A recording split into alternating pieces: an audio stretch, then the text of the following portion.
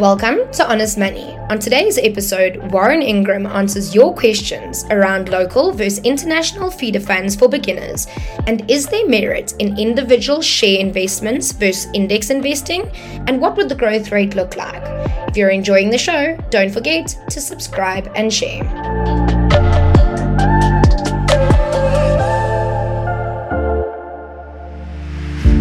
Hi Warren, I hope that you are well. I have a question today on investing directly in a foreign currency denominated ETF such as the MSCI World versus the Rand denominated feeder ETF. So I'm a new investor who's looking to invest in ETFs, and a piece of advice that I received is that I should try to avoid feeder funds because they generally eat away your returns over time. However, from doing research on the various ETF options as well as reading several personal finance books, I've learned that generally it seems that investing directly in the, say, US denominated ETF is going to cost a bit more. And also there are some pretty complicated tax implications if you invest directly in an offshore ETF. So my question for you is, what is your take on that piece of advice? What would you advise for someone who's just about to start investing? Should one go into the master fund, into the feeder fund? And there are obviously benefits to both, but if one starts on, say, the Rand denominated feeder fund, at what point do you start considering when to switch over into, say, a US dollar denominated investment? Thank you so much. I really look forward to your insights. Cheers. Thank you so much for your question. I think it's a very relevant one for a lot of investors who are starting out on their investment journey, and especially looking at the global markets and trying to find efficient ways to get their money invested for the long term. So the difference, just for people who are listening to this, between a feeder fund and a normal ETF is a feeder fund. You take your rands, you put them into an investment on the JSE. So you buy, for example, a world feeder fund. You put in money, whether it's $50 or $1,000 or 100,000 rand. And what happens is that money goes in, the ETF provider then takes that money, sends it overseas, and buys the underlying index. So in the world index example, they'll actually go and buy the world index on a global stock exchange. And then what happens with your investment is you get the benefit of whatever that stock exchange's index is doing around the world. So if the world index in dollar terms goes from $1 to $5, you get the benefit of that growth. In addition to that, you also get the movement of the Rand dollar over that time. So let's just say, for example, that you sent your money out at 14 Rand 50, and you bought the index when it was at that level. In 5 years' time, it's sitting at 19 Rand. Then that growth of 14 Rand 50 to 19 Rand, you would also get the benefit of that currency depreciation of the Rand against the dollar. However, if the Rand goes from 14.50 down to 10 Rand, then you would actually be losing, because then the Rand would have been stronger and you would be 4 Rand 50 worse off. So when you buy a feeder fund, just understand that you're getting the movement of the index as one part of your investment performance, and then the other part is the Rand versus the foreign exchange index that you're buying. So if you bought a Euro Stocks 50, which is the 50 biggest shares in Europe, then it would be the Rand Euro. If it was the Japanese index, the same. So it's important to understand those two dynamics.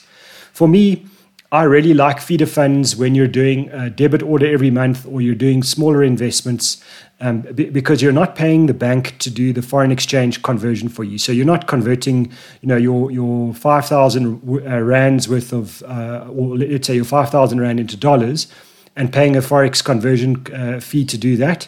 And you're also not paying a transaction charge in dollars when you then have your dollars in a foreign stockbroking account, and you use that money to then buy a foreign ETF. Because often those transaction charges could be a fixed fee. So it could be, for example, they charge you $9 a transaction, or they charge you, a small percentage or something like that. So For debit orders and smaller investments, I like the feeder funds. I think they're a very efficient route. And so whoever was giving the advice that, don't use a feeder fund because it eats away your returns, I just think it's rubbish. They don't understand, or they've got a different angle for giving you that information. When do you convert your feeder fund into an actual dollar or pound or euro denominated investment? My view is that you probably want to do that when your investments are worth about 500,000 Rand or more. Then it's actually worth going through the pain of getting the foreign exchange, converting your rands into dollars, sending the money out, opening a foreign stockbroking account, and then buying the ETFs on the other side. When you invest in larger amounts, the transaction charges for the foreign exchange is usually better, certainly because it's a percentage, and then also when you're buying your ETFs via the stockbroker on the other side, especially if it's a fixed fee, then that transaction charge becomes a smaller percentage of the whole when you're trading in larger amounts. So I think that's probably the level that I would suggest. And for a lot of the time, I'd be happy to do it even at R1 million or more. I'm not sure that 500,000 is the maximum limit, but certainly the smallest limit before I would seriously consider it. Hope that helps, and thanks so much for your question. Morning, Warren. It's Chris here. I'd like your opinion on South African blue chip companies compared to ETFs such as the S&P 500 or the MCSI. And what do you think the growth rate will be when you compare these to each other within the next 10 years?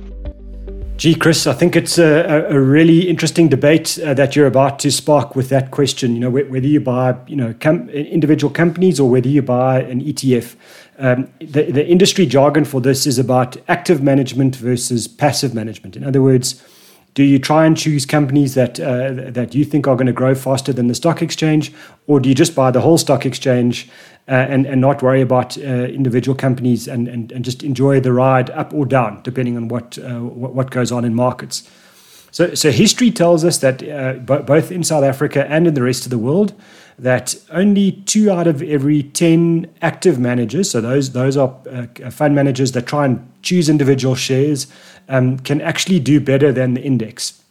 And for me, that's a bit like someone saying to you, you can start the year and not study, not do any learning, and you can pass the end of the year at school with an 80% pass mark by simply buying the index. So that's what I feel about index investing, is that you've got a very good chance of being in the top 20% of performers, being better than 8 out of 10 other individuals or fund managers who choose individual shares, and you can do it at a very low cost with very little effort or input from your side, and certainly hopefully less stress. So I think index investing for most of us, and I put myself in that category, is a very good way to go, especially if you're not a professional money manager or you're not someone who can commit a huge amount of time to researching companies and understanding them. And then I also think, having a special set of knowledge. So, for example, if you're a tech specialist, in your day-to-day job, and you then decide to go and research tech shares, and you understand which tech shares are going to do incredibly well because you've got deep industry knowledge, then maybe choosing individual shares makes a lot of sense. But if you're like me and you don't know a lot about anything, then buying an index might well be the way to go. I will say, and before all the active managers get upset with me, that the 2 out of 10 active managers that do manage to beat the index often do it by a huge amount. So there is merit in looking at individual shares and hoping that you choose the ones that will do a lot better than the index. But I'm not convinced that I've got that skill. And for most private investors, I'm not sure that that'll be their highest chance of making money. So I think, Chris, if you're going to do it and you're going to choose individual shares, maybe do a blend. So you say, well, out of every 10,000 Rand that you're going to put into shares, 5,000 Rand you put into the All Share Index in South Africa. And then the other 5,000 Rand you choose a combination of different shares and hope that your share selections do well. If they do, then you'll benefit with half of your money and you'll still get the growth of the index. But if your share selections are not good, then at least half of your money will be in the index and will protect you against a complete loss of capital if things really go wrong. So short answer is choosing individual shares gives you the ability to generate more growth, but it does come with more risk. And so my preference is generally, small amounts of money, novice investors or people that don't want to put a lot of time and effort into this or worry about it, they should buy the index. Hope that helps. Thank you for listening to Honest Money. If you have any questions, you're welcome to reach out to me on Twitter. My handle is @WarrenIngram. Don't forget to subscribe. We're on Spotify and Apple Podcast. Chat soon.